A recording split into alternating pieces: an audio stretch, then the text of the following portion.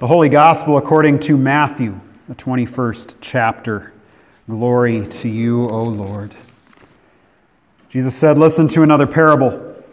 There was a landowner who planted a vineyard, put a fence around it, dug a wine press in it, and built a watchtower. Then he leased it to tenants and went to another country. When the harvest time had come, he sent his slaves to the tenants to collect his produce, but the tenants seized his slaves and beat one, killed another, and stoned another. Again, he sent other slaves, more than the first, and they treated them in the same way. Finally, he sent his son to them, saying, 'They will respect my son.' But when the tenants saw the son, they said to themselves, 'This is the heir. Come, let us kill him and get his inheritance.' So they seized him, threw him out of the vineyard, and killed him. Now when the owner of the vineyard comes, what will he do to these tenants?" They said to him, "He will put those wretches to a miserable death and lease the vineyard to other tenants who will give him the produce at the harvest time."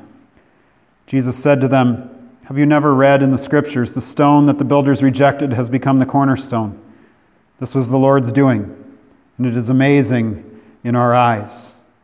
Therefore I tell you, the kingdom of God will be taken from you and given to a people that produces the fruits of the kingdom. The one who falls on this stone will be broken to pieces, and it will crush anyone on whom it falls." When the chief priests and the Pharisees heard his parables, they realized that he was speaking about them. They wanted to arrest him, but they feared the crowds because they regarded him as a prophet. This is the gospel of the Lord. Praise to you, O Christ. Please be seated. And let us pray. Gracious God, send forth your Spirit by the power of your word to create faith, to forgive sin, and to grow our love for you and for one another. Amen. For his sake, I have suffered the loss of all things, and I regard them as rubbish, in order that I may gain Christ.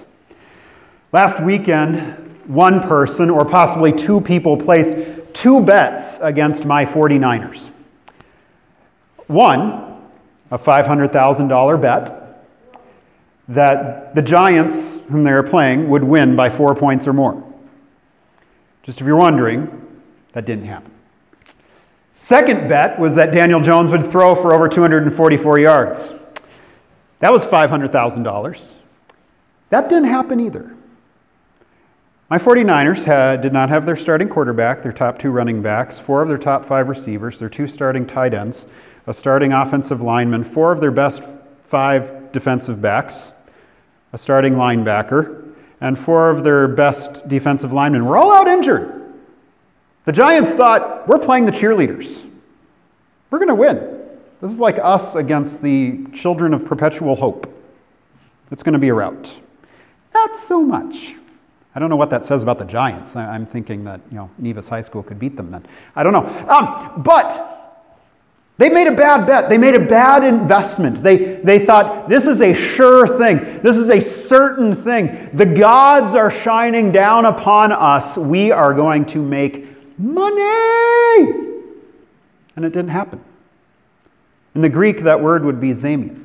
That's the word that Paul uses here. I consider all things loss.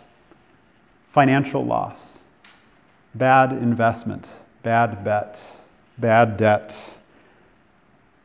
And Paul uses that word and says, I consider all things loss. All things that are important to me, all things that are a sure thing, all things that are certain, all things even that define me, that make me comfortable, that make me feel like I'm better than others. I consider them all loss in comparison to gaining Christ. And Paul even goes so far as to give us his autobiography, right? He gives us his autobiography and says, I have confidence in the flesh more than any other people. And he starts with, I was circumcised on the 8th day, meaning my parents followed the law. We did everything that we were supposed to do. Circumcised on the 8th day. Makes me a Jew. Secondly, he says, I'm of the people of Israel. I'm of the people of the promise.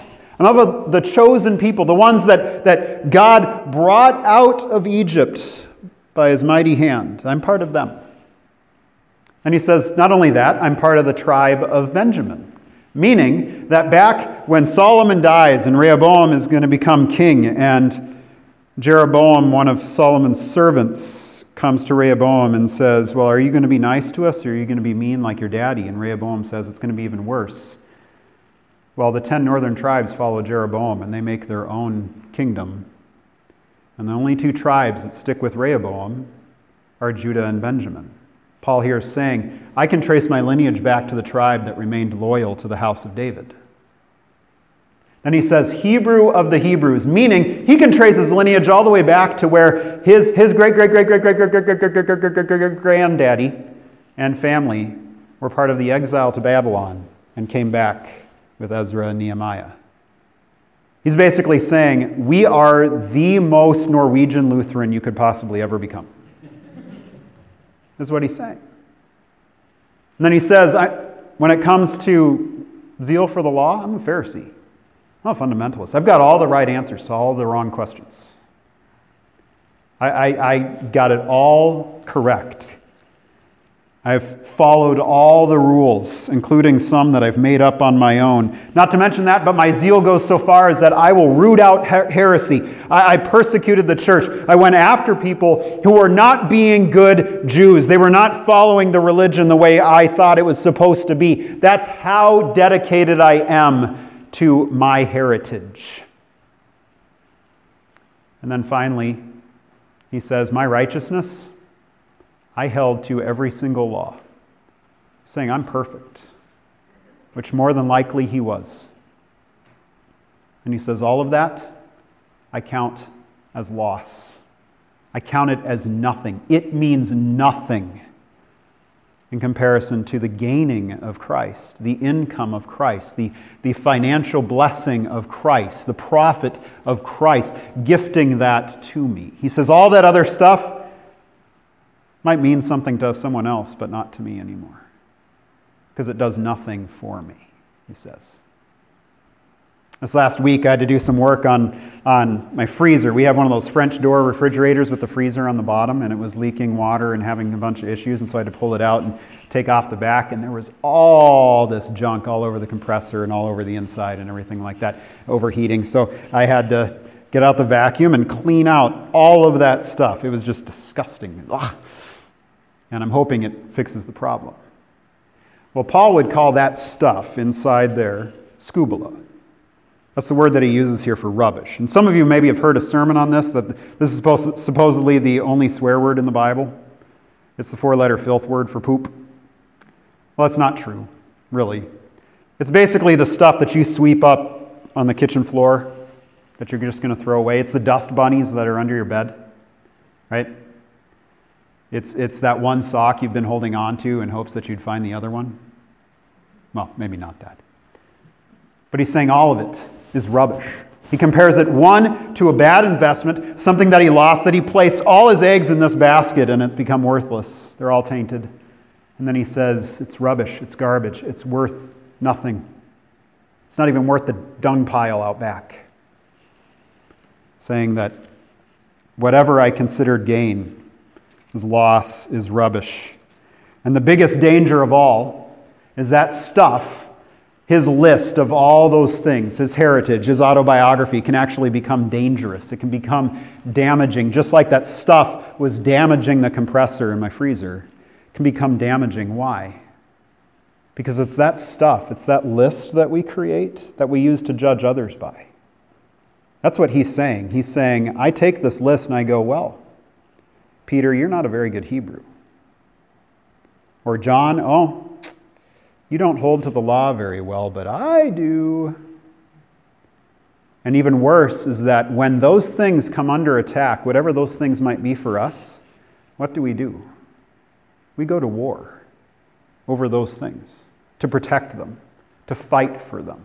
Because we find those things that define us, that heritage that we hold on to, so important. Whatever those things might be, whatever those things are that basically have replaced Jesus, we'll do everything we can to protect, because we think that that is where we have life, that is where we have what it is that we need to keep going.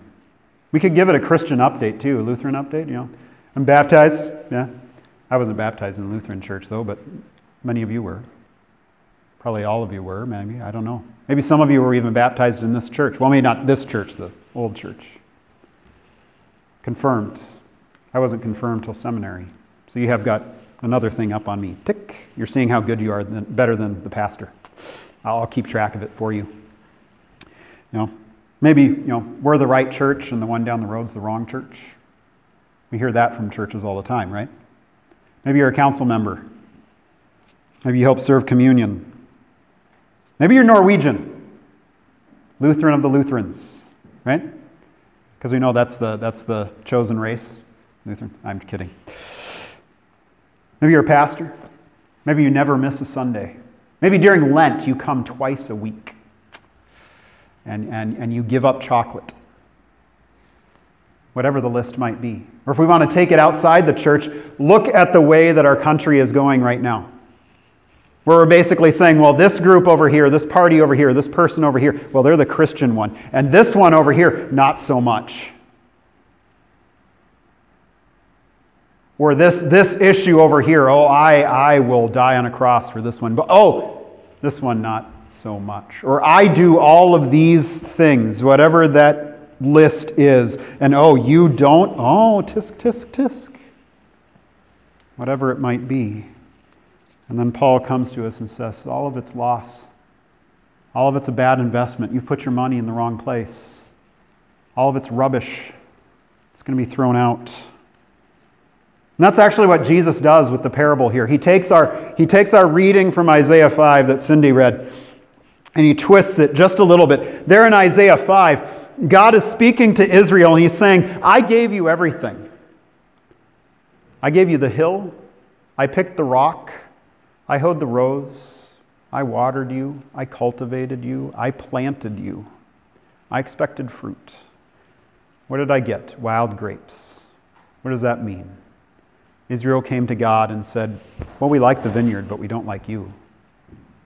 We like the vineyard, but we don't like the vineyard owner. We don't need the vine dresser. We're going to go our own way, and things that are not cultivated, that are just left to their own thing, they become wild. So what does God say to the people of Israel? He says, okay, well, because I'm a God who gives, which is how we define God. He's the one who gives. He's a grace-filled God. He gives to us. That's what grace means, gift. He says, okay, I'm going to give you what you want, a world without me.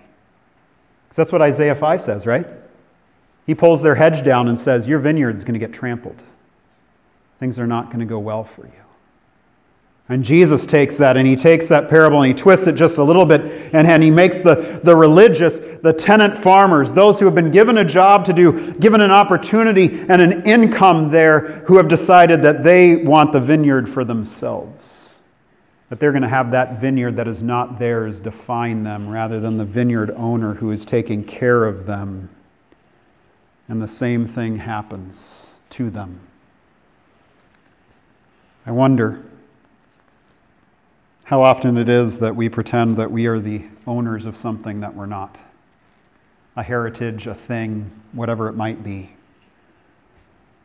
Well then, just a few months ago, enter COVID-19 to steal away from us our rubbish, to steal away from us our loss, possibly stealing away from us things that have replaced Jesus.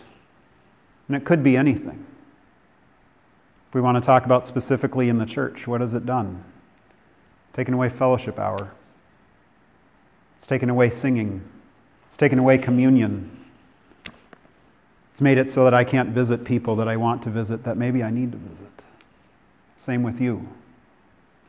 It's removed those things from us, and I wonder if maybe it's a good thing. Because maybe those things have become Jesus rather than Jesus.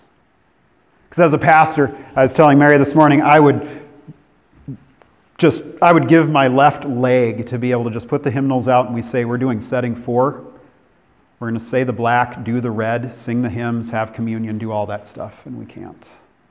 Because God is maybe coming to me as pastor and saying, that stuff, that ritual, all that stuff had replaced Jesus.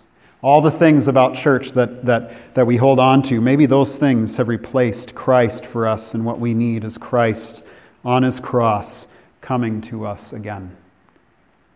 Of who he is, to put some things to death.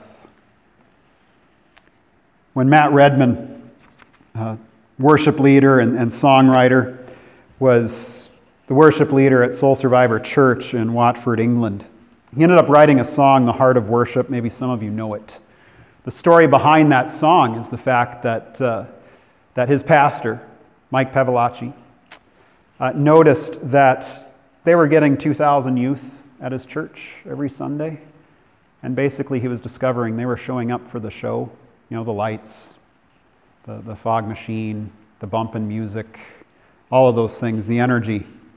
And Mike didn't like that. And so he said, "You're all sacked." He fired Matt, he fired the band. He said, "We're going to sit here in silence if we have to.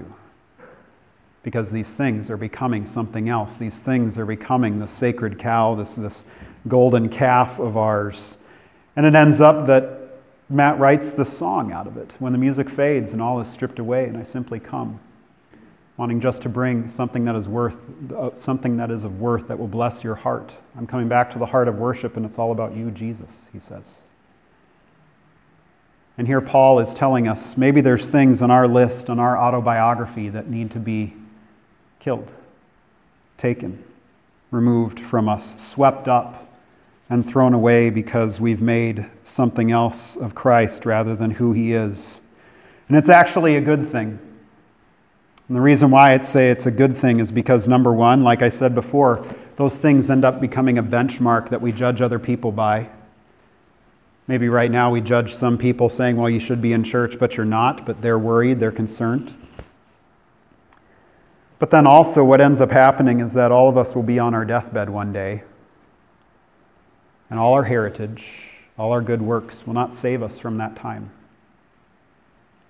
And when the light starts to fade from my eyes and I'm taking my last breath, as soon as it's gone, what do I hear but a whisper in my ear from Christ to say, "Arise"? Because what does Paul say? I want to know the power of his resurrection and the communion of his sufferings. To know Christ, to experience him of who he is. And so I ask, church, what is it of our autobiographies that need to be removed? That need to be thrown out, that need to be swept up so that Christ becomes all things for us? That we might lose all things and have him alone. Because that's what's going to end up happening. That's what he gives to us. He steals away all that stuff because he will not be thwarted. He will come back and give to us the kingdom because it's ours just as he is ours. Thanks be to God. Amen.